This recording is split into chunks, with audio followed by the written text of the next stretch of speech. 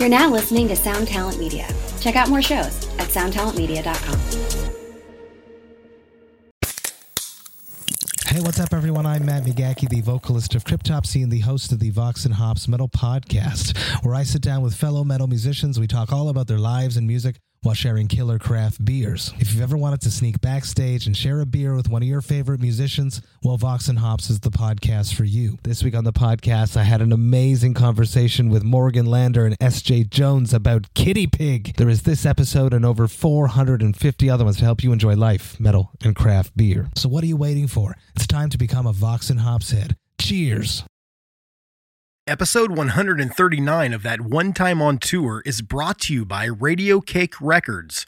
Radio Cake Records is an indie record label dedicated to releasing music they love made by people they love. The label was founded 2 years ago by a badass brown girl named Nicosia Orchard. Nicosia grew up listening to punk rock and always dreamt of owning her own label. Now a mom in her 40s, she used her midlife crisis as a catalyst to finally build a label and release a ton of music from some amazing indie rock bands and artists. For more information on Radio Cake Records, you can check them out at radiocakerecords.com. Now here it is, Radio Cake Records recording artist Barefoot Engineering with their new single, Now in Session.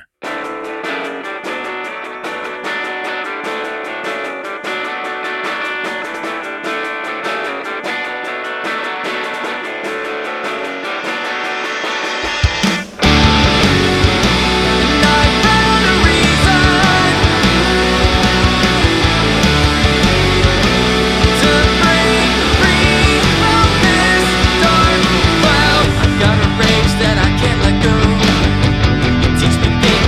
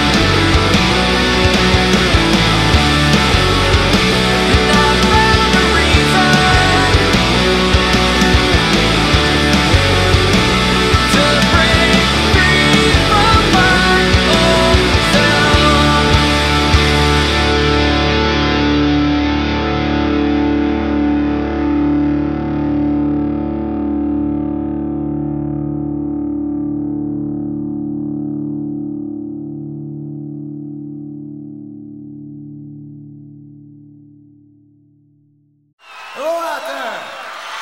Yes, hello out there, everyone. I'm Hal Schwartz. And I'm Flynn McLean. Together we host None But the Brave, a podcast dedicated to the music and career of Bruce Springsteen. Bruce and E Street Band are on tour right now for the first time in 6 years, and we're taking a detailed look at what's happening on stage in our bi-weekly episodes. We've also been recently joined by some very exciting guests, including rock journalist Warren Zanes and Stephen Hyden, Backstreet's Magazine founder Charles Cross, and Barstool's Kirk Minahan. If you're a diehard Springsteen fan, this is the show for you. So please subscribe to None But the Brave on your favorite podcasting platform, and we hope to see you further on up the road. Thank you so much! We'll be seeing you! Hi, this is Erin from Fat Records, and you're listening to That One Time on Tour.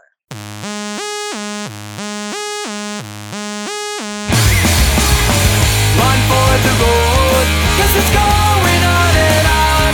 We'll be driving through the darkest night until the break of dawn. And we'll be heading for the cities, another show for us to play. To get back in the van, 'cause tomorrow we'll do it all again.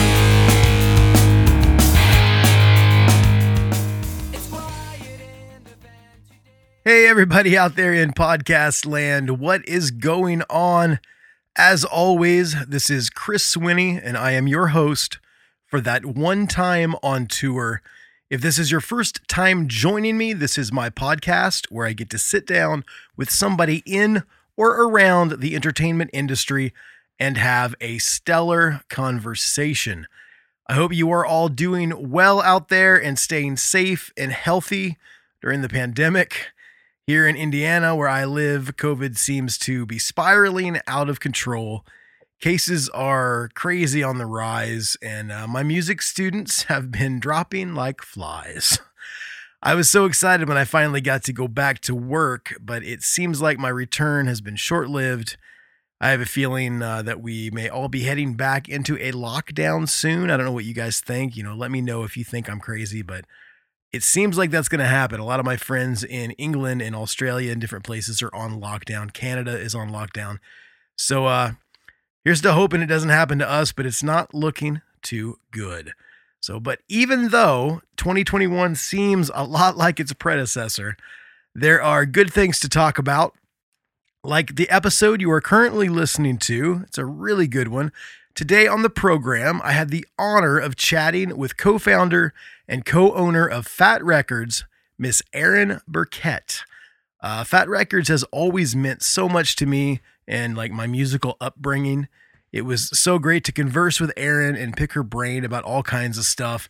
We talked about everything under the sun, including but not limited to how she got into punk rock, forming the label, the glory days that were the 90s, parenting, and how your band can get signed to Fat Records. We talked about all kinds of stuff. It's awesome. I had so much fun with this episode, and I really think you're going to enjoy it. And just like with last week's episode with Kent, this episode coincides with our new Fat Records contest. I want to congratulate Crystal Drever. I'm not sure which one that is, but Crystal from Vancouver, British Columbia, Canada, for winning the first contest. So give it up for Crystal. Thank you so much. I will be shipping out your prize shortly. If you want to be eligible for our current new Fat Records contest, all you have to do is subscribe, rate, and review on Apple Podcasts, follow us on Spotify, or rate us on Stitcher, or hit a follow or like or a subscribe or whatever, wherever you listen. I know there's tons of places you can listen. All you have to do is just one of those things. And then you head on over to our website, tototpodcast.com, and sign up for our mailing list. And that's it. The winner for this contest will be announced this Saturday, January 16th, on our Instagram and Facebook. So do not miss it. And if you're not following us on there, it's at TOTOT Podcast. Okay, so before I get into my conversation with Erin, I need to pay some bills like I always do. Had a great sponsor for this episode, Radio Cake Records. You can check out all of their artists and all of their cool merch and everything at radiocakerecords.com. My buddy Gary over at partscasterconcierge.com. He builds guitars. He built one for me. He needs to build one for you. Check it out, partscasterconcierge.com. If you like the logo for the podcast and you want some art done, check out sbam.rocks. That is spam.rocks. They have a label, they have a festival, they do art, they're amazing. Check them out. If you're in Central Indiana and you want to get a tattoo, you need to go to Permanence Tattoo Gallery over on Meridian Street in downtown Anderson, Indiana. You can check them out on the socials at Permanence Tattoo Gallery. Last but not least, BetterHelp.com. That is better, HELP.com. In your home, in your car, wherever, on your phone, remote counseling, remote therapy. If you need to get your mental health in check, you need to check out BetterHelp.com. And right now, for listening to this, if you are a TOTOT listener, you can get 10% off your first month. So head on over to BetterHelp, that is HELP.com/TOTOT. Okay.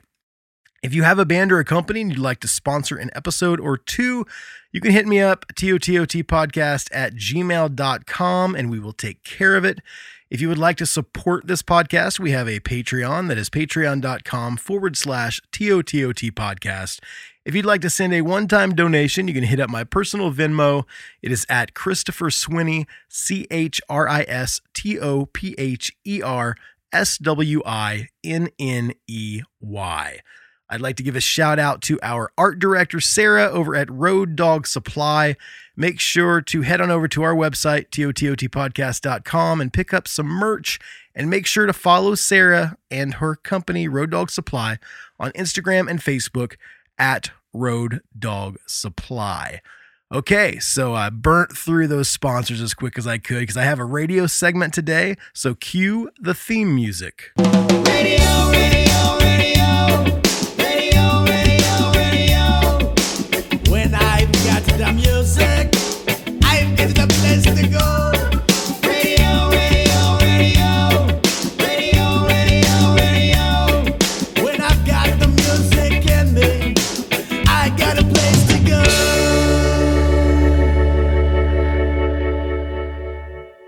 On this edition of TOTOT Radio, I wanted to highlight a band that I love and I listen to all the time. This band has sponsored multiple episodes of this podcast. They've been around for years. I'm talking about one of my favorite current bands right now. They're called Protagonist. I don't know if you've heard of Protagonist. They're an awesome, amazing, spectacular melodic punk band from Florida, and they are signed to TOTOT alum Vinny Fiorello's label, Paper and Plastic Records. If you're looking for some new music, I urge you to check out Protagonist. I gotta say they sent me a couple shirts and a couple CDs, and ever since I've met the guys from Protagonist through the podcast, I've been a really, really big fan of theirs and a champion of what they do.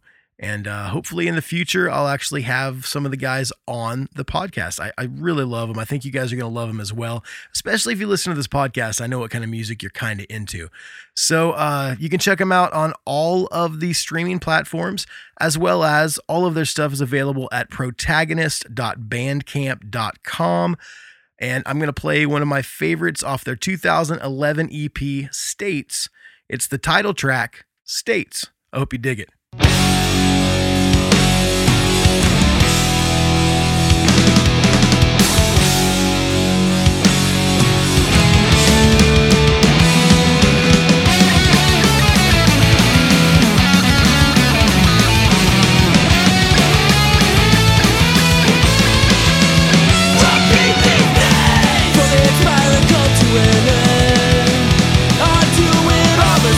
Even though there's things I know I can't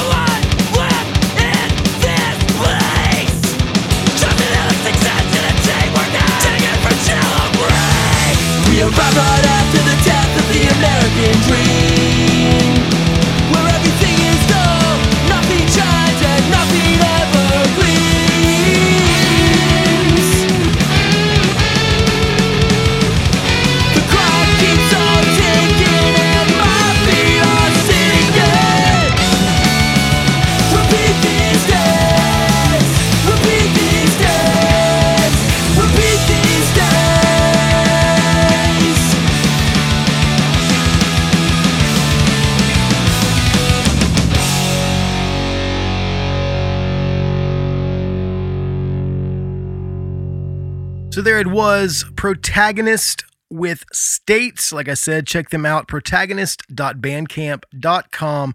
Great band out of Florida, and hopefully we'll have them on the show very soon. So that is it for the intro, guys and gals. I'm going to do it right now. It's why you came. I'm going to jump into my conversation with Aaron from Fat Records. Here we go. And I'm on the line with Aaron from Fat Records. Aaron, how are you doing today? I'm doing great. How are you doing? I'm doing awesome. I got to say, I'm very excited to have you on the program today. Fat Records has been probably the biggest influence musically on my entire life. Aww. It's funny because I used to be in a band called the Ataris, and they actually worked with you guys on an EP a long time ago before I was ever in the band. So even to get to join a band that has some sort of lineage with the label was like a big deal for me. So I'm very honored to have you on the program today. Well, thank you for having me. It's funny you mentioned the Ataris because we're actually doing something with them towards the end of the year or beginning of next year. Okay. Can you speak a little bit about that or no? No, it's just that EP that you're referencing that was on Fat. We never released it on vinyl. Oh, and so okay. Chris Rowe hit me up and said, hey, do you guys want to do this? And I was like, yeah, that's a great idea. And then we got into a whole conversation about why we didn't release it on vinyl. And I mean, it's 30 years now. My brain is sort of like, I don't remember. Yeah. Like, I don't know. I have no idea, but we're going to do it. So that's awesome. So all the Ataris fans out there, I know I'll be picking it up because I love that EP. And it's great. I want to kind of first off start with kind of what's on everybody's mind right now is this pandemic. You know, I haven't had a lot of people on the show that actually run a record label. It's mostly people that are on tour or whatever, and I kind of know how it's affected them. But as far as, you know, running a successful record label and then also just in your personal life, how has this virus and the pandemic kind of affected you and the label? Well, I mean, first of all, I have to say I hate to complain because I am very blessed and I am lucky enough to not have to worry about how I'm going to, you know, pay my bills. And there are so many people that is their main concern, not necessarily how they're feeling emotionally, but how they're doing financially. So I thank God don't have that worry, but I am very worried for all of our bands because their livelihood is through touring and they're unable to do that. And so we have been brainstorming over the last 9 months, trying to come up with new ways to try to help support them. Obviously, bands are doing live streams, which is great. And that has helped sustain a lot of our bigger bands because there's a market for that. But for our smaller bands, it's a little tougher because it costs a lot of money to put together a live stream. It's not like it's just, you know. And so for them to be able to, you know, just keep people thinking about them and their music and also maybe get some money, it's been tough. And I think I'm very worried about the emotional state of a lot of my artists because, you know, their identity is completely wrapped up in being able to be on stage and they feed off of that and they sort of feel, you know, understandably so that they don't know who they are anymore. And they're really emotionally, it's tough. I'm worried about a lot of them. Well, I tell you, I kind of had, you know, not because of the pandemic, but when I stopped touring, I had my son and I kind of just started working an actual job and I had that identity crisis. So I can see how they're having that. And, you know, that's why I started this podcast. I wanted to feel close again to my friends and to the music scene that took care of me for so long. So I totally can relate to how they probably don't even know what's going to happen or who they are anymore, like you said, right? Yeah. I mean, and I mean, obviously not as large of a scale, but for me, I feel the same way. I have been really struggling and going kind of stir crazy because I don't think I realized until this pandemic how much I live for things to look forward to. Yeah. If you have a shitty day or just whatever, you just come, you know, it would roll off of me and I would just go, oh, wait, because in 2 weeks I get to hop on a plane and fly to Europe and go to Punk Rock Holiday and see all my bands and my friends. And that's going to be fun. So who cares about this shitty day? Yeah. I got something coming up that's going to be great. And there isn't that anymore. And it sucks. You know, you and I both are parents. Do you think maybe some people deal with the pandemic better not having children? Because I know my children are toddlers, but it scares me so much bringing stuff home to them and just how they're dealing with it because they're doing preschool online. And I always want to ask how the parents feel about that. Do you think it's different when you actually have a child or you have a teenager or whatever? I personally think that it is 100 times worse if you have a child. I feel I have never worried this much about, I mean, Darla is 16, so she's a teenager. Yeah. So luckily I'm not having to deal so much with all the homeschooling and becoming a teacher myself. I don't have to do that. But however, she has been home remote learning since San Francisco is one of those cities that we shut down really early and we barely opened up and then they shut us down again. So essentially we've been here since March 17th. That's how long we've been in this house. We had a couple of breaks where we could sort of, do something, but certainly not, we're not flying anywhere. Like that stuff's not happening. But I worry because initially, especially with a teenager, I think that their social, their sense of who they are and their development and the things that she needs to become an adult right now to grow, she needs social interaction. So to just have her in this house and she's an only child, that's not something that, I want to keep her safe, but I also need her to be able to develop the way that she's supposed to be developing right now. And that involves friends and peers and social interaction. So we just basically early on, we came up with our own little bubble as parents of this little inner circle. So she's allowed to see, like 6 or 7 other kids. And with the parents, we are in touch constantly, but who knows? They're teenagers. I know she goes out of the house. If she goes out of the house, she's wearing a mask and she has hand sanitizer and I'm constantly like grilling her. You're going to go to the park, how you're going to sit 6 feet away. Like who's going to be there? You're not going to interact with anyone outside your bubble, but they're teenagers. So I don't know. It's not like I have a hidden camera on her. I worry all the time.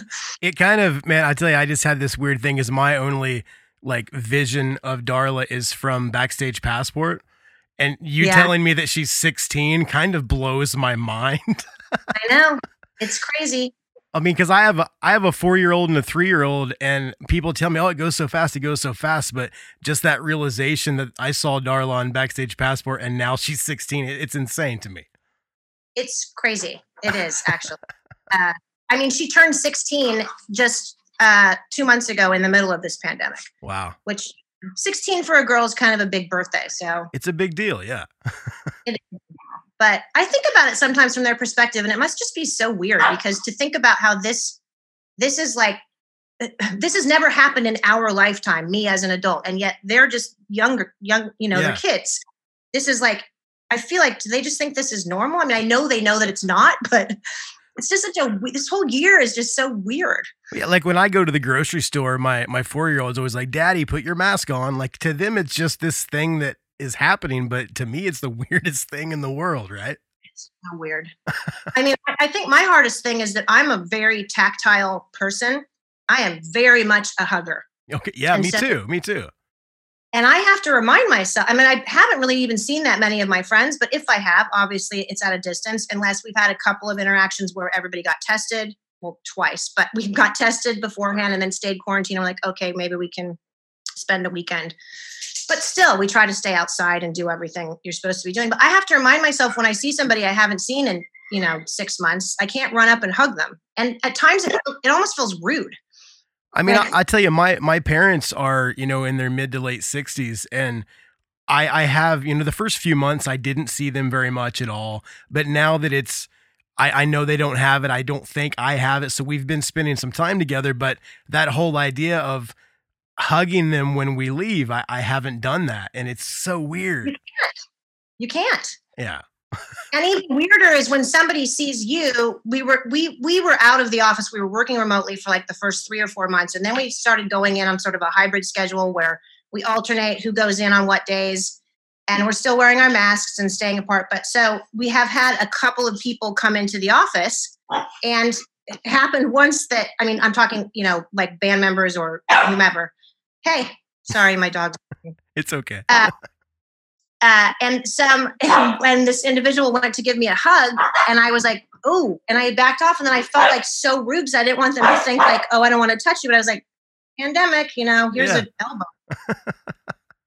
I just can't wait till it goes back to normal. And then I wonder, are we just going to be like this? Like, how is that? Am I going to go back to being the person that I was? Or am I always going to be worried about germs now? Yeah, people always say this might be the new normal. And I mean, a big part of what I love other than playing music is going to a show. And like this podcast has afforded me the opportunity to go meet a lot of people and go to shows. And I just can't imagine living in a world where I'm excited for a live stream. I want to go see an actual band, like you said, you're a tactile person. I want to feel the sweat and be up against people and hear that, I was lucky enough to Lagwagon did a live stream. Should I go lock my dog up? Is it going to be a? It's kind of cool if you can just let him go if you want.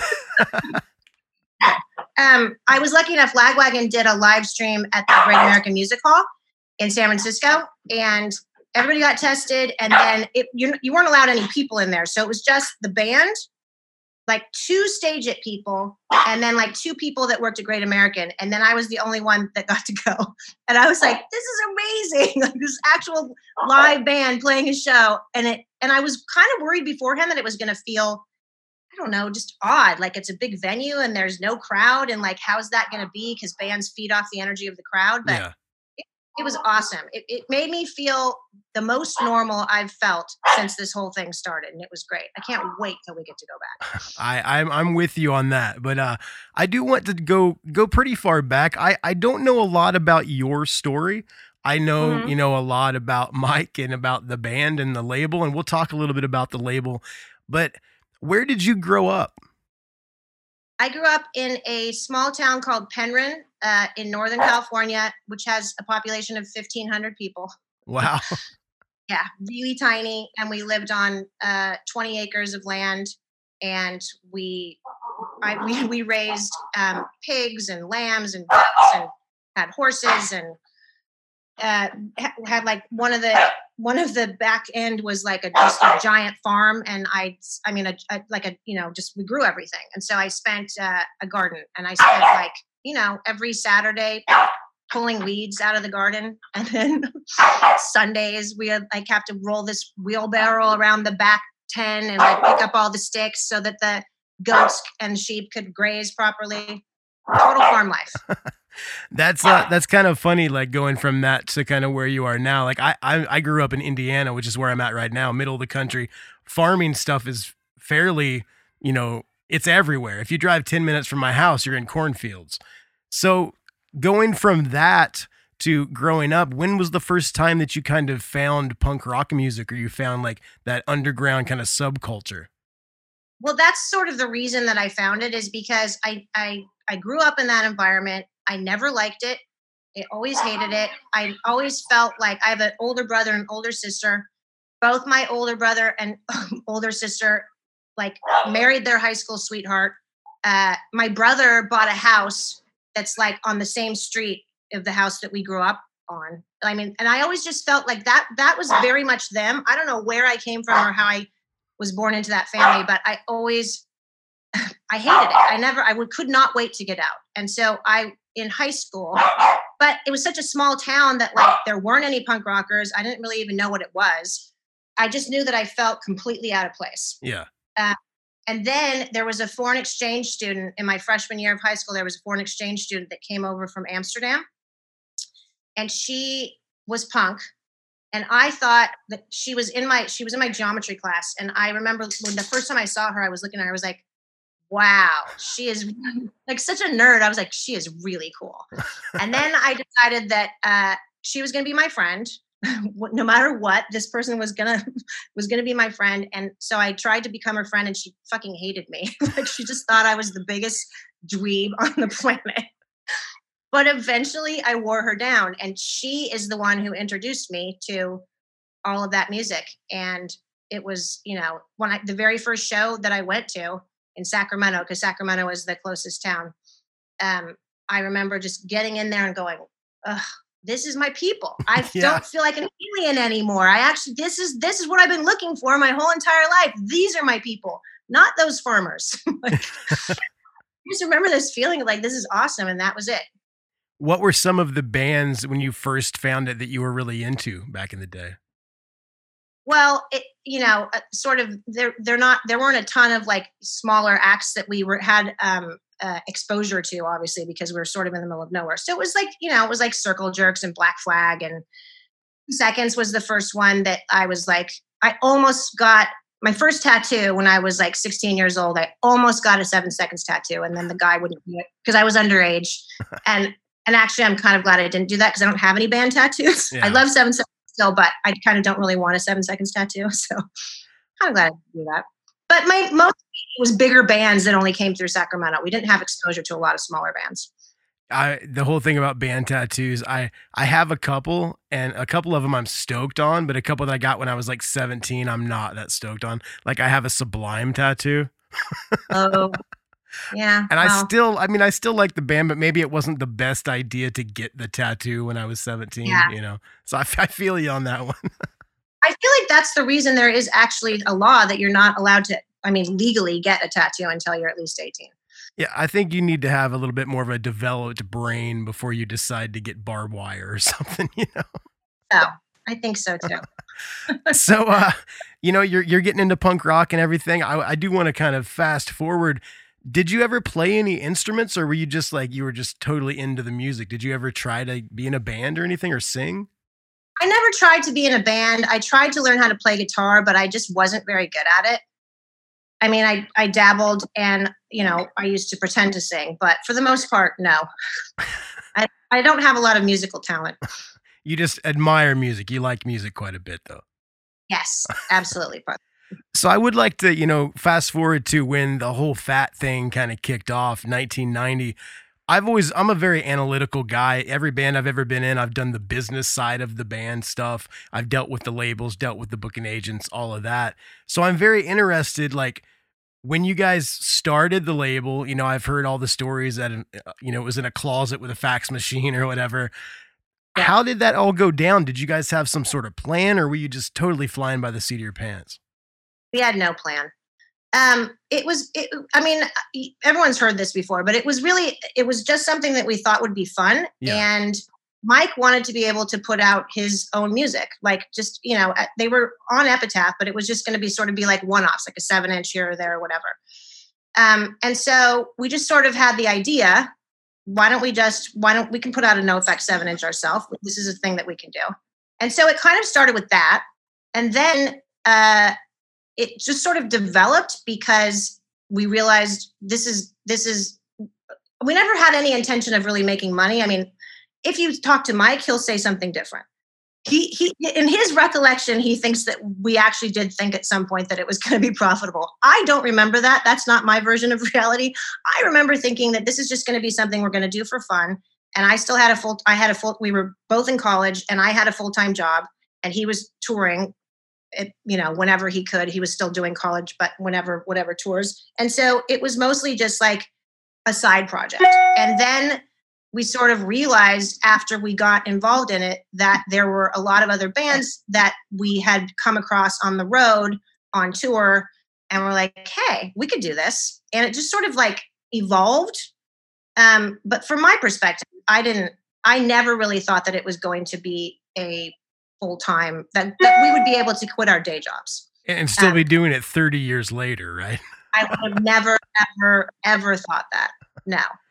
And in the beginning, I think it was great because Mike and I made a very good team, because I have always handled the business side of everything.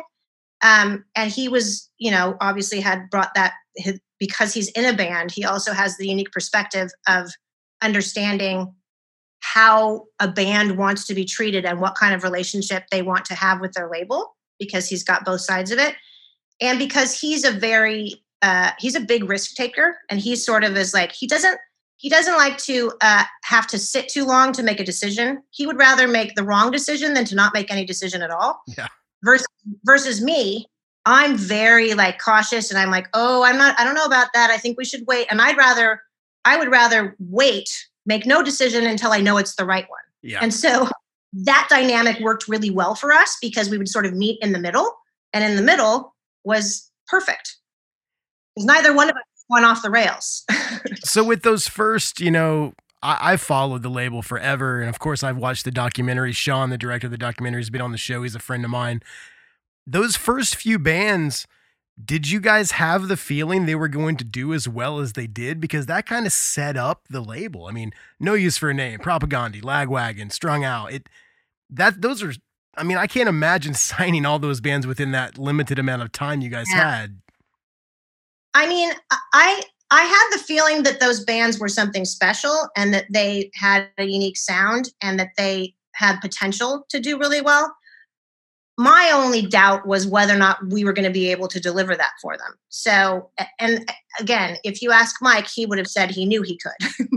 I'm always a kind of the person who's like, oh, well, I'm going to do the best that I can. And I hope that my best is good enough. And then I'm pleasantly surprised when it is.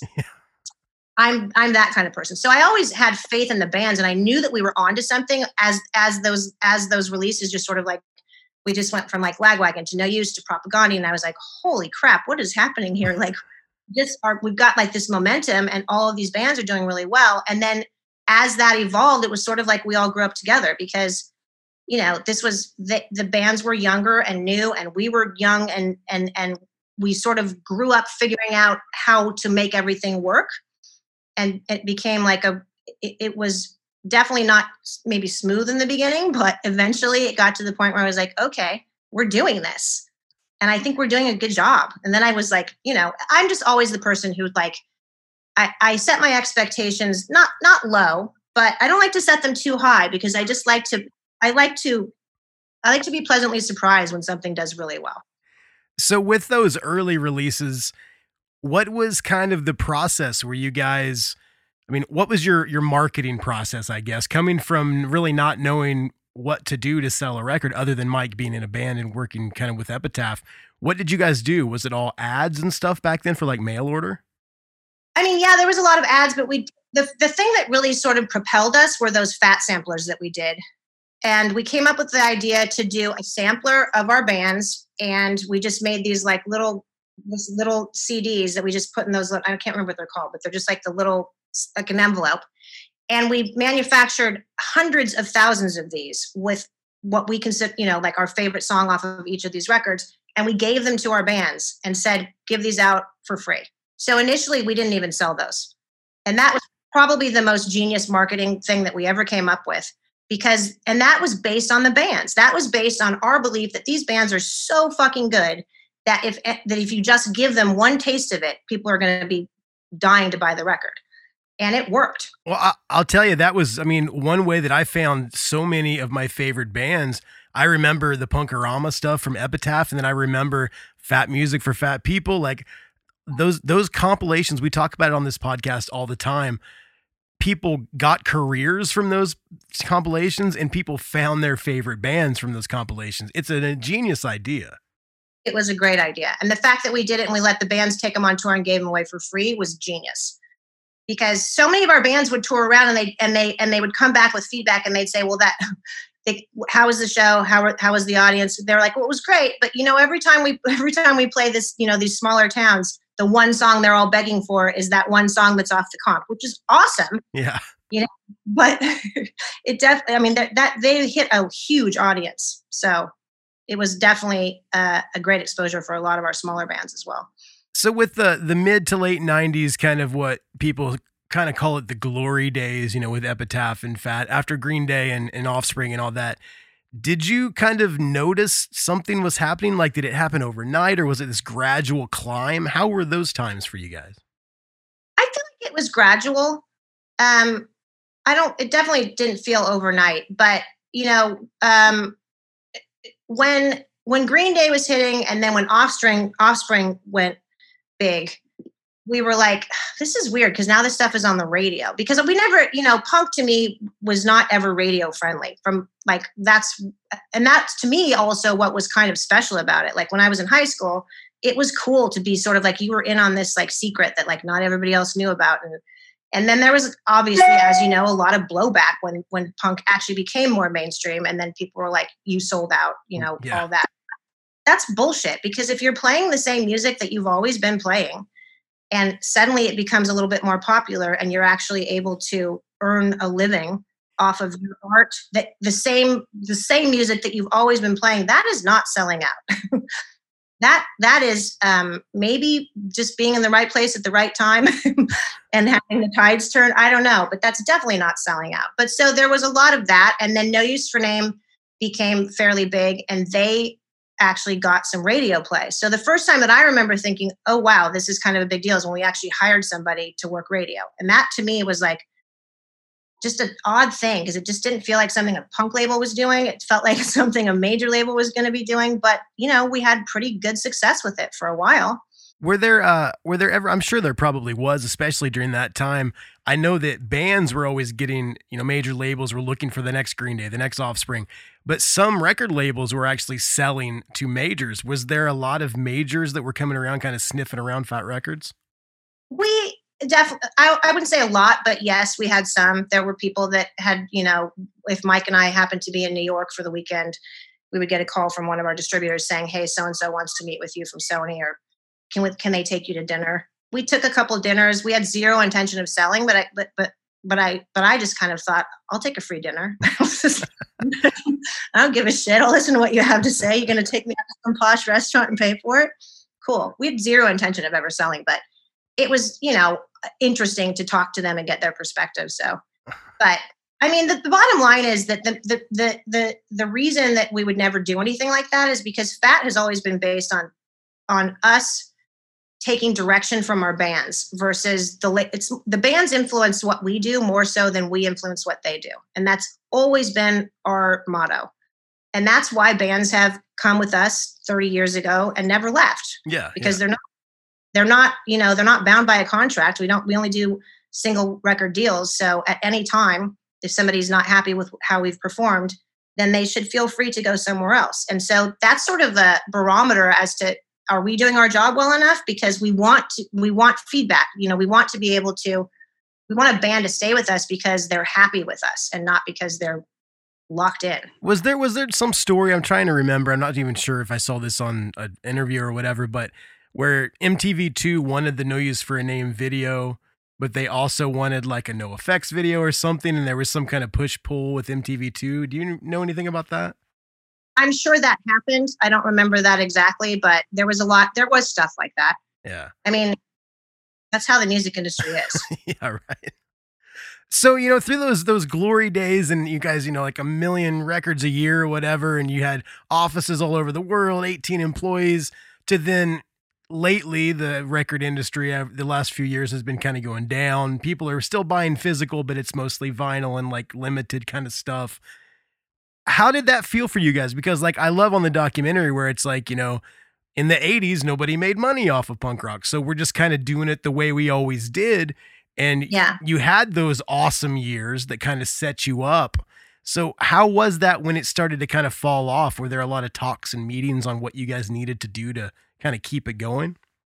Well, obviously it's kind of a bummer, but I also kind of feel like, the music industry is constantly changing, constantly evolving, not just the music industry, but just life. Like it's not going to be like it was in the 90s forever. So you just have to come up with new ways to reinvent yourself, keep yourself relevant, and keep your bands in the forefront. And I feel like I don't know how anybody would start a record label now. Yeah. Forget about the pandemic. I'm saying like even last year, start a label now. I don't understand how anybody would become, I don't know how you would ever turn a profit. It would definitely just have to be a complete labor of love.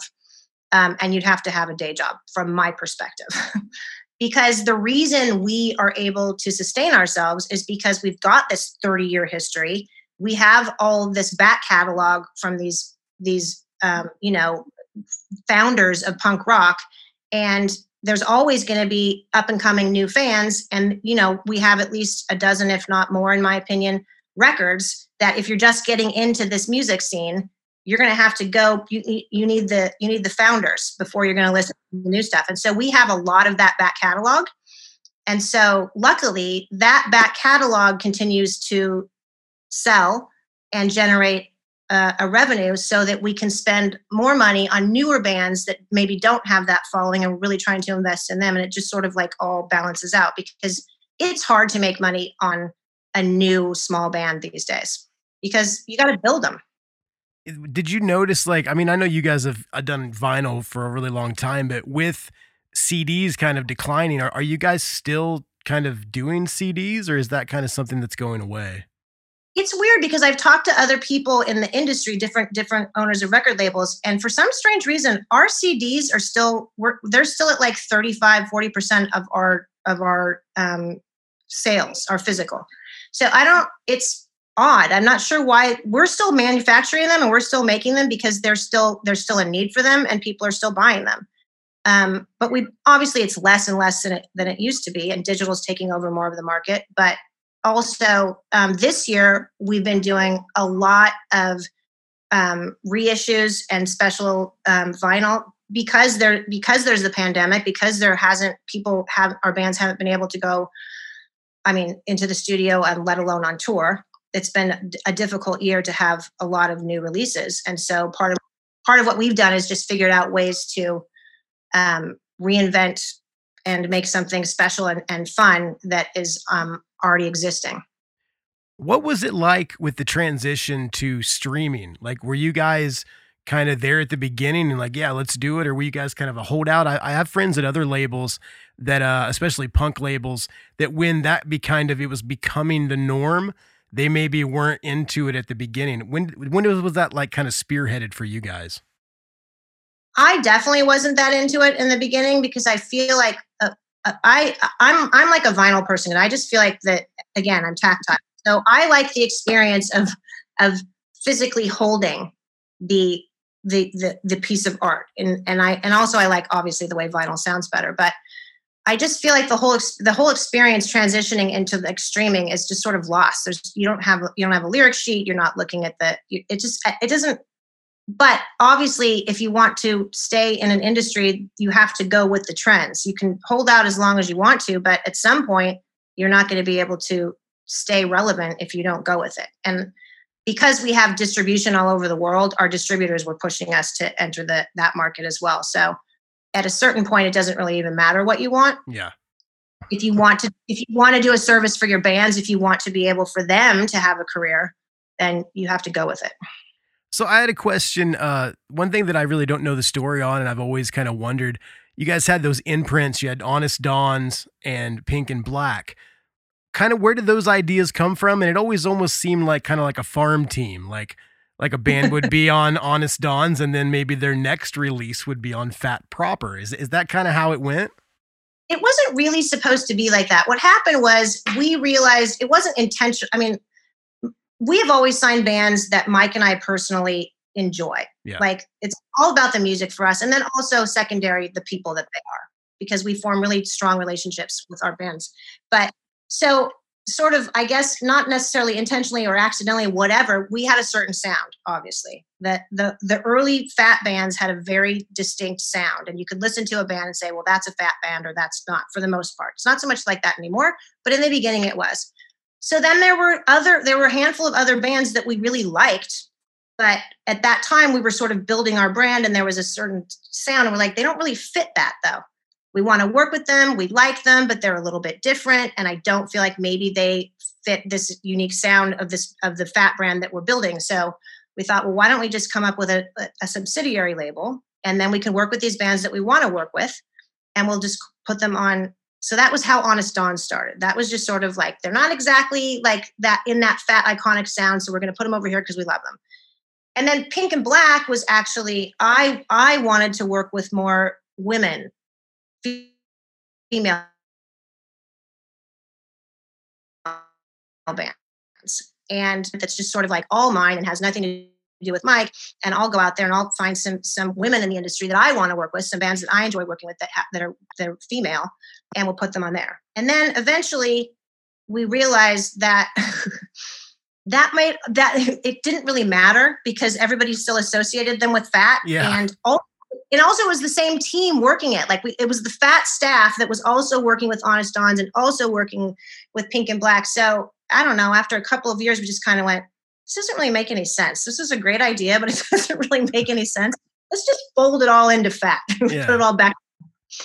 I just remember that. I remember that Honest Dons sampler, Greatest Shits, with the clown like taking a shit. And I remember bringing that home, and I can't remember how old I was, but I was still living at home. And my mom saw it and she's like, what is that? She just thought it was kind of funny, but you know. At least you didn't take it away from you or try to break it over her knee. My dad walked into my bedroom when I was like 16 or something. And I was listening to the Dead Kennedys, and he was a massive JFK fan. And he looked at it and he went, "This shit will not be in my house." And he picked up the vinyl and smashed it over his knee. He broke it. Like, God, you're a dick. It's so not cool. My dad was always a little bit cooler about the punk rock stuff. Like, he actually thought the Dead Kennedys were cool. He told me that my first band should be called the Dead Shitheads after the Dead Kennedys. But my mom was a little less cool with the stuff. You know, she would see, I can't even remember. I was talking to Magnus from Satanic Surfers the other day. And I was like, the first time my mom saw a CD that said Satanic Surfers, she was not stoked on it. Yeah, the parents don't usually like the satanic references. Yeah, even if they're just a punk band that used it to be funny, they don't like that stuff, you know. Exactly. So I wanted to talk a little bit before I let you out of here about the documentary. I know from talking to Sean, I'm friends with that guy, and how like you guys didn't really know that it was kind of going on. They kind of just took it upon themselves to do it. But like, what was the response like? And did you guys enjoy the finished product? I mean, it's one of my favorite documentaries because I'm tied so much to what you guys do, you know? Yeah. I mean, I definitely enjoy the finished product. I'm not going to lie. It was a little weird in the beginning because we don't know Sean. Yeah. And there was no conversation with us, which I thought was kind of strange. From my perspective, I kind of thought like, if you're going to do a documentary about a record label, it seems to me that you would actually reach out to the record label and have a conversation with them. Yeah. So I found out about it from I don't even remember how I found out about it. It was a third party or something. And I was like, wait, what? What are you talking about? The Fat Wreck documentary? There isn't one.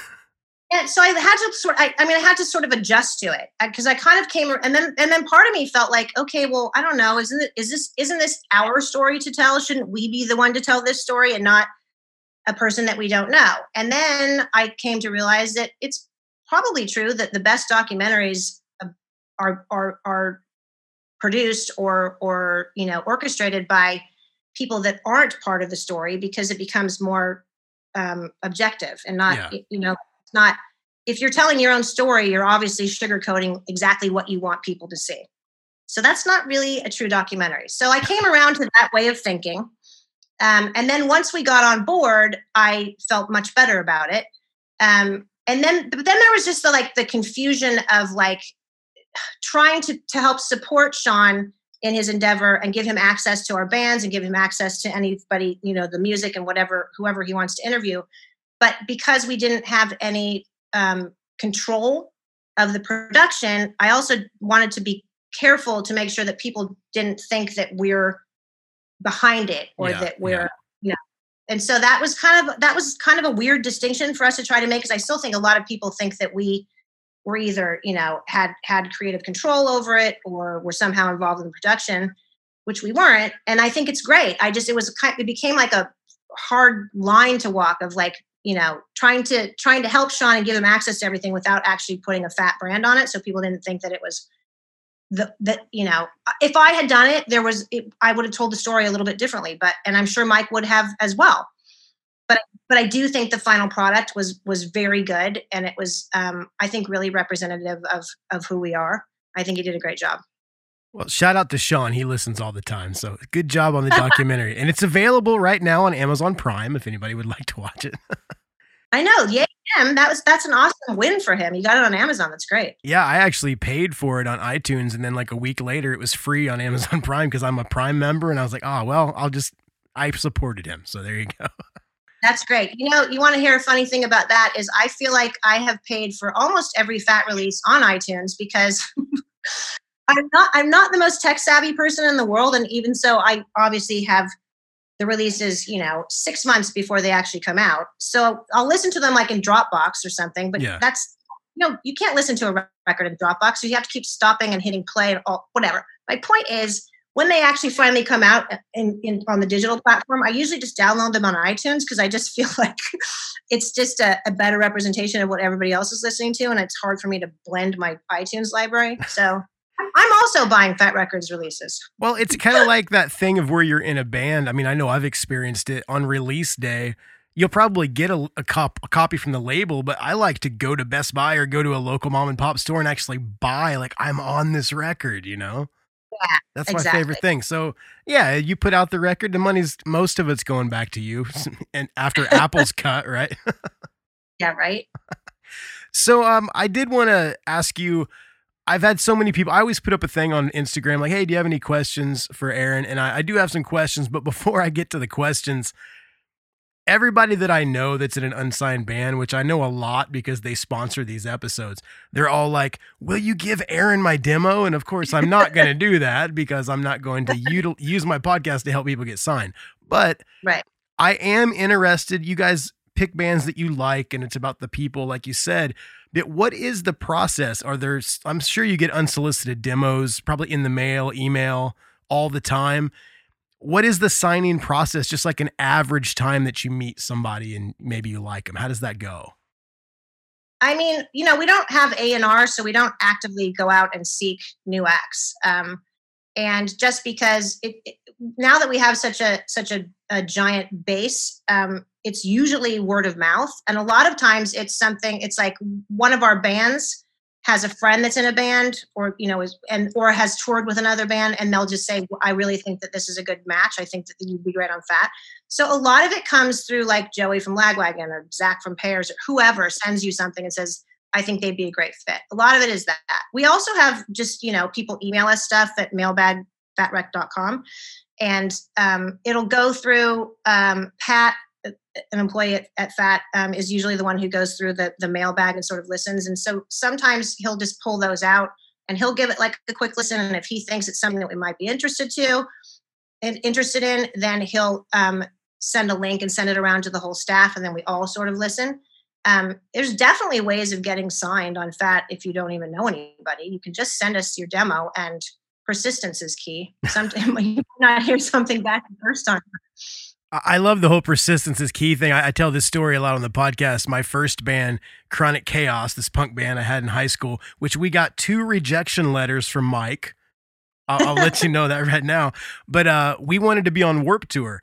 And I had a friend who knew Kevin Lyman and gave me his personal email, not the one on the Warped website, but his personal email. And I emailed him 3 times, and he finally got back and said, you guys sound good. I don't know. I'll think about it. And then I emailed him every day for 3 months, and he gave us a month and a half on the tour. I love that story. That is great. and I was very nice to him. I wasn't like mean and pushy. I was just like, hey man, just saying hi. We really want to do it. We'll do anything. We'll even clean up after catering, whatever you want us to do. And finally, after 3 months of every day, he said, if you quit emailing me, I'll give you a month on the Kevin Says stage. That rules. And so I wear that as a badge, and I still have the rejection letters from Fat Mike, and they were very nice. They weren't, one of them was the form letter where you just circle something, but one of them was actually like, you guys sound pretty good, just not feeling it for the label. Yeah. So I have those, and I don't know, it's a nice part of my musical journey. That's great. I will say persistence is key, but not punishing. Punishing is not, I'm not going to respond great to that. Yeah. And I mean, 3 months is a little excessive, but I was very polite. It did work. Yeah. I was kind of, at one point I'm like, well, if I stop now, I'm still kind of a douche. I need to keep going. I've wasted 3 months of my life. If I stop now, I got to keep going. And Kevin's still a good friend of mine. I love that guy. And I mean, it all started from me being a little shitty kid emailing him, you know? Yeah. Kevin's great. So I do have some listener questions. I have 2 listener questions if you wouldn't mind answering them. Okay, here we go. So Kevin from Instagram, he didn't tell me where he's from. So Kevin from Instagram said, are there any bands that you guys tried to sign but went with another label that you kind of wish you could have sealed the deal with? Mm-hmm. A long time, I can't remember how long ago, but we wanted to sign Alkaline Trio. I mean, Matt's a good friend of ours, and well, actually all of them are. And obviously we love them. And we were under negotiations and talking. And then it sort of just kind of, I'm not even actually sure 100% how that fell through. Something happened, and then just suddenly they were like, yeah, we're not going to do it. then there's a newer band that I'm not going to say a band that I tried to get and haven't, but I'm working on. I don't actively pursue bands very often, but there's a band from Sacramento called Destroy Boys, and I absolutely love them. In fact, I like them so much that they were playing a show. I was looking at their tour schedule and I hadn't seen them live yet, but I've heard their music. And then I flew out to an LA show because they didn't have a West Coast show, a San Francisco Bay Area show. So I flew down to LA to go see them and loved them so much. And I definitely actively pursued them. And we were in talks and they were like, well, I think we're going to do it. I think we still might get them, but really like Destroy Boys, to be on that. And there's another band, Reviver, out of Washington that I like a lot and would very much like to work with. That's awesome. Well, thank you, Kevin, for your question. I have one more listener question. Chris, and from Illinois, he says, what is the one thing you wish you knew before starting your business career? Like a lesson maybe you've learned from running the label. It's a tough one, right? It is kind of a tough one. And I'm going to give you a weird answer because I feel like my answer doesn't make a lot of sense because it's part of also what made FAT successful. I feel like the fact that Mike and I were married for 20 years and started this business together and then we're able to keep it, the fact that we're still able to be business partners now, even though we're divorced, I think is huge. But to answer this question, what I was going to say is I don't think that if I were to do this again, I do not think that I would go into business with my spouse. Yeah. It definitely takes a huge toll on your marriage. It is not easy to work all day long with your partner and there's no spacing, there's no distance, and you carry your business arguments home into your personal life. I'm not sure I answered the question exactly what he meant, but I would say that I wish that I knew that it was going to be this tough to be in a business relationship with my partner.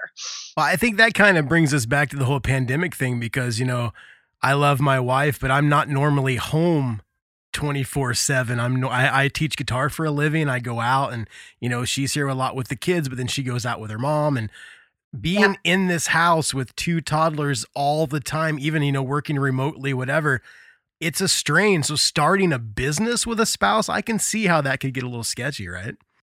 Yeah, it was stressful. It was definitely stressful. And again, the reason I think that the reason my answer is strange is because I also think that's what made FAT succeed.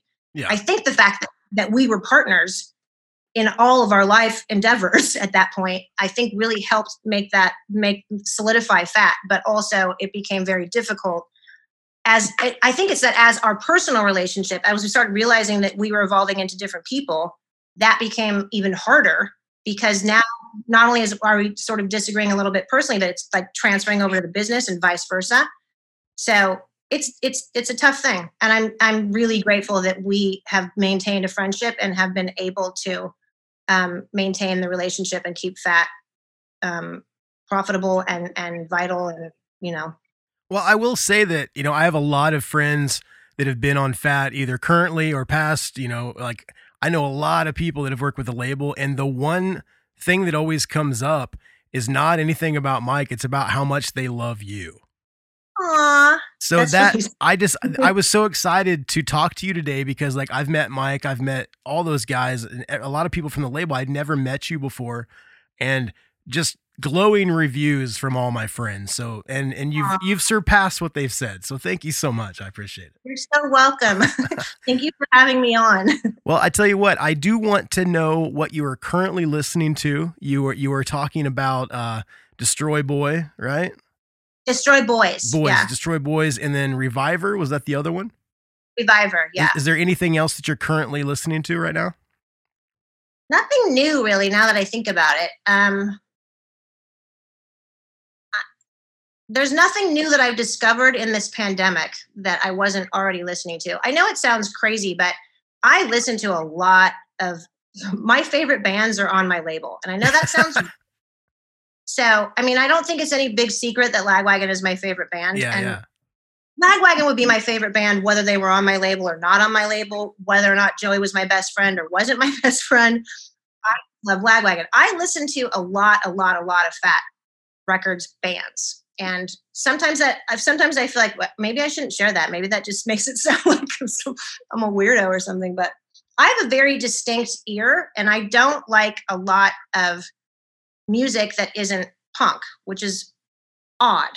I think for a music lover, you should have a little bit more, liquidity to your ear. I mean, obviously, I like things like the Beatles, and if it's good music, it's good music. But I don't know. I don't like things like jazz and blues, and Yeah. I don't like rock. Ugh. I wanted to ask you a question. Like, I mean, my kids are young, of course, but my son, he's almost 5. He's obsessed with BTS, which is like the K-pop, like boy band guys. Yeah.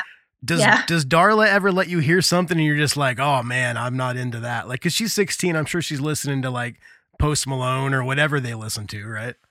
I can't stand what she listens to. It makes me feel like a grandma. And the weird thing is, once again, I very much only listen to punk with very few exceptions. And so growing up with me, we're listening in the house to punk. We're listening in the car to punk. And she definitely grew up liking it and had an affinity for it when she was like, I don't know, 10 or 11, 12, whatever. Mass Intruder was her favorite band. She likes the poppier bands. Like she likes Teenage Bottle Rocket. She likes Mass Intruder. But then it sort of like evolved, and then they just sort of get out, which is what they're supposed to do. They're supposed to venture out. You're not supposed to be in charge of everything their whole life. And so she started going out and listening to other things, and then she started bringing things home and she'd play it, and I was like, what is this? And then I don't mind if I don't like the music, that's fine. But when I listen to the lyrics, and the lyrics are either garbage or completely offensive. There's a she's been listening to a lot of like, I don't know, I guess you would call it rap, but it's just offensive. And then I've had to have multiple conversations with her where I'm like, sweetheart, are you listening to this is misogynistic and sexist, and just, why are you not offended by this as a young woman? She's like, I just like the music, Mom. And I'm like, oh God.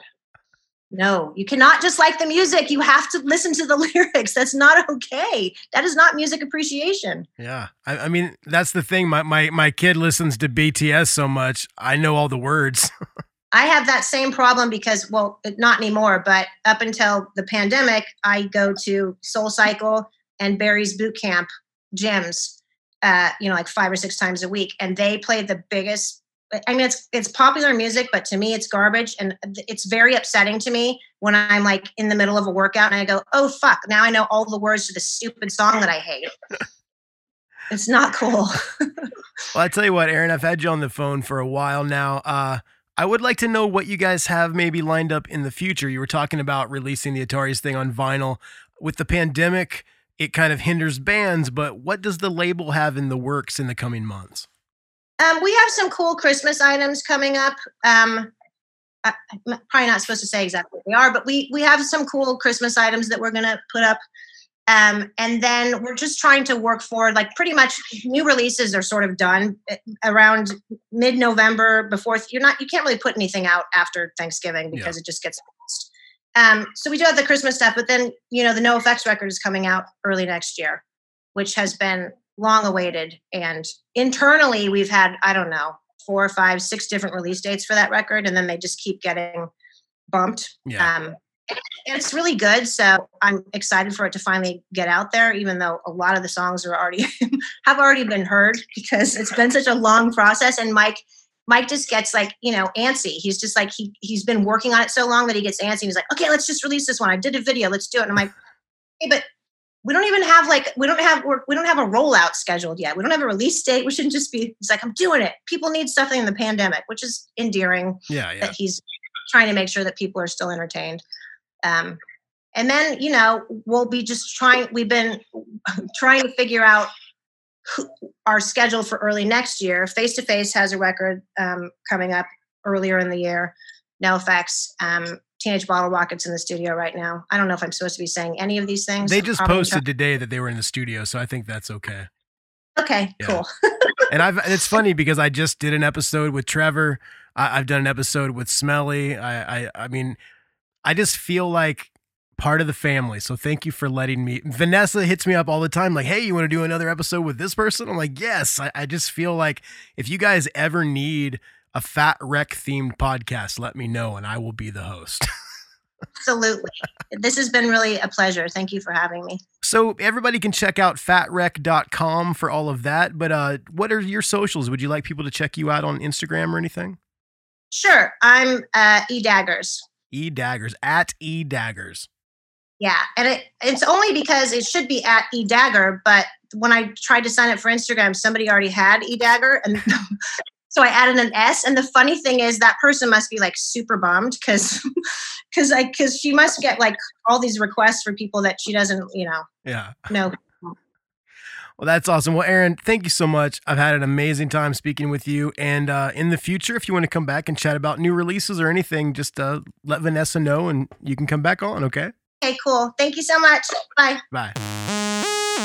So there it was, my conversation with Erin from Fat Records.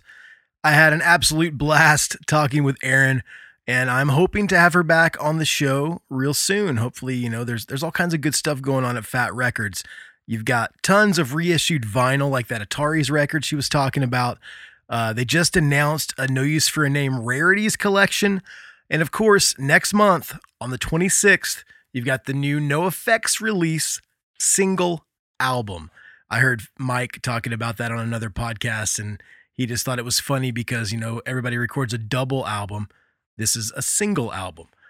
He's always thinking. He's a sharp guy. I could not be more excited for the new NoFX record. I think it's really good. I've heard some of the songs off of it, and it's pretty killer. It's their 14th record, and I don't see them letting up. I've liked everything that they do. Like I say all the time, I celebrate their entire catalog. But I'm hoping to have Mike on the show soon to discuss the new record and whatever other weird shit he wants to talk to me about. If you've heard Mike on podcasts, you know how it goes. But for more information on the new NoFX record and the new No Use for a Name Rarities collection or any of that reissued vinyl, you can just check out fatwreck.com.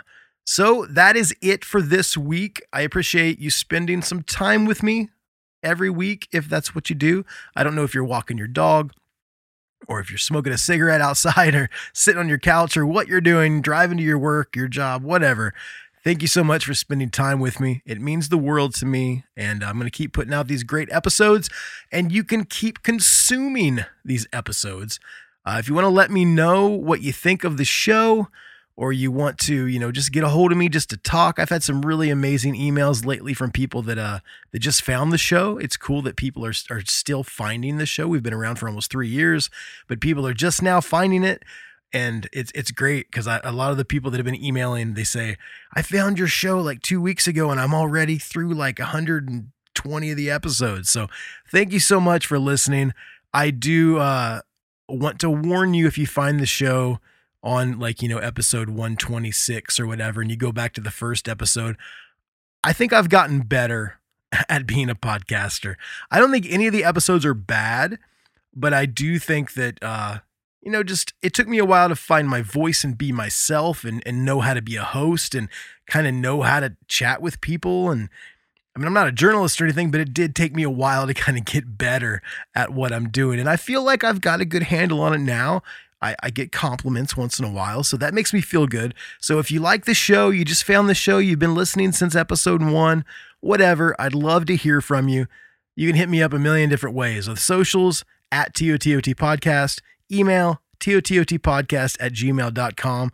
All the links and our merch and everything are over at tototpodcast.com. So before I play some music and get out of here, I do want to urge you to check out my new band, Fire Sale.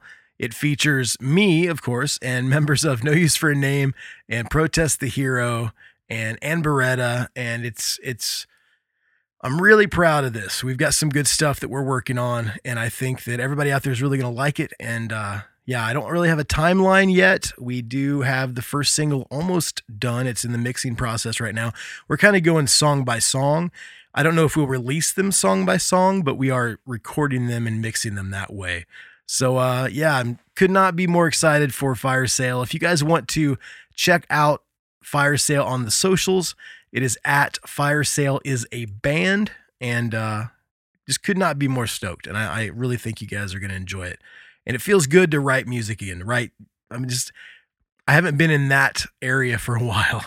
So to write some songs and have some people play on the release that inspire me to be a better musician, it's really cool. And we will get back to the introducing segment, the members of Fire Sale, next week. So yeah, check it out. Fire Sale is a band, at Fire Sale is a band. So before I jump out of here, I'm going to play some music. Like I said, I'm going to play the band that Aaron was talking about, Destroy Boys. They have nothing to do with this podcast, but Aaron likes them, and I checked them out, and they're really good. So I'm going to play Destroy Boys with their song, Honey, I'm Home, and I'm going to follow it up with the new NoFX single, Linoleum, which is sort of like a reimagining of their classic Linoleum as a tribute to all the bands all over the world that have covered said song. So I love you guys and gals. Remember to wash your hands, wear your mask, be kind to one another. Be kind to one another, please. I can't even speak tonight. I'm really tired. Normally, I've been getting these podcasts done early, but it's super late. I'm back to my old ways. So be kind to one another. I will see you next week. As always, this is your buddy Chris. Peace.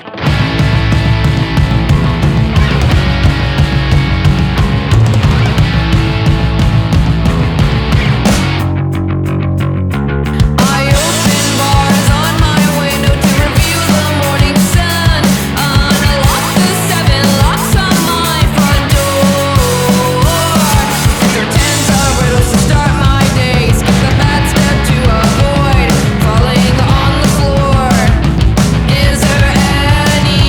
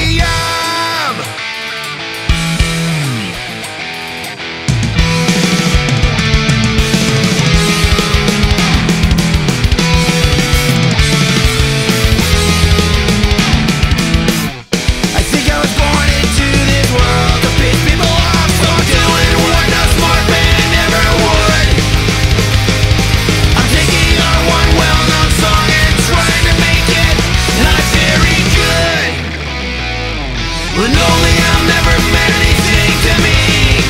I never even wrote a chorus, just verses and a bridge.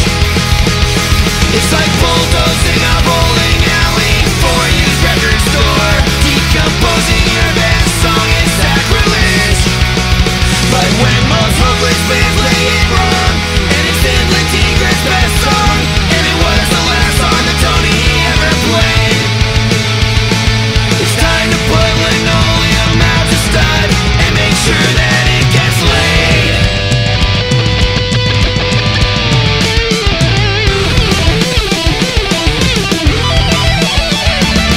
That's me, and I got a new kitchen floor, but I still sleep with a close friend, the leather trunk next to my bed.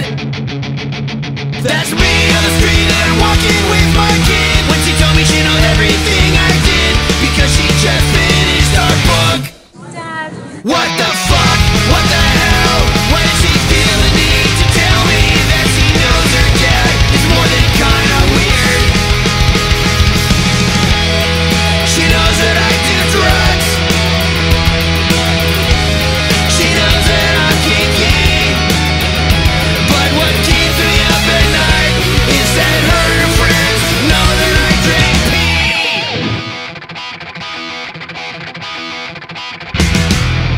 Not that there's anything wrong with that.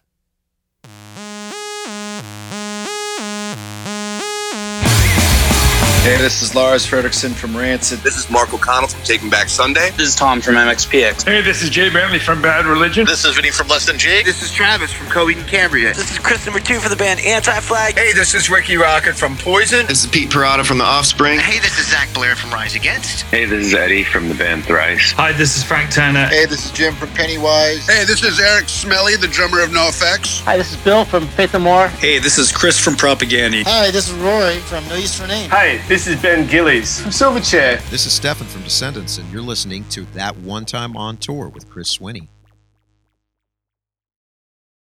This is Krista Makes, guitarist and vocalist for Less Than Jake, and host of Krista Makes a Podcast, a songwriting podcast where every week I'm joined by an amazing guest to break down the writing, recording, and release of one iconic song from their career.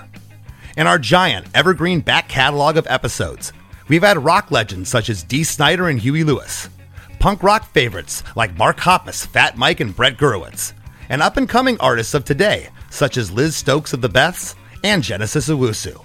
We've had guests from all genres and styles of music, and I guarantee that if you peruse our back catalog, you'll see several episodes that'll make you say, man, I gotta hear that. Whether you're a fan of music or a creator of music yourself, you'll take away a whole new appreciation for the songs you know and love. Krista Makes a Podcast is available for free on all the places you could possibly listen to podcasts, and new episodes come out every Monday.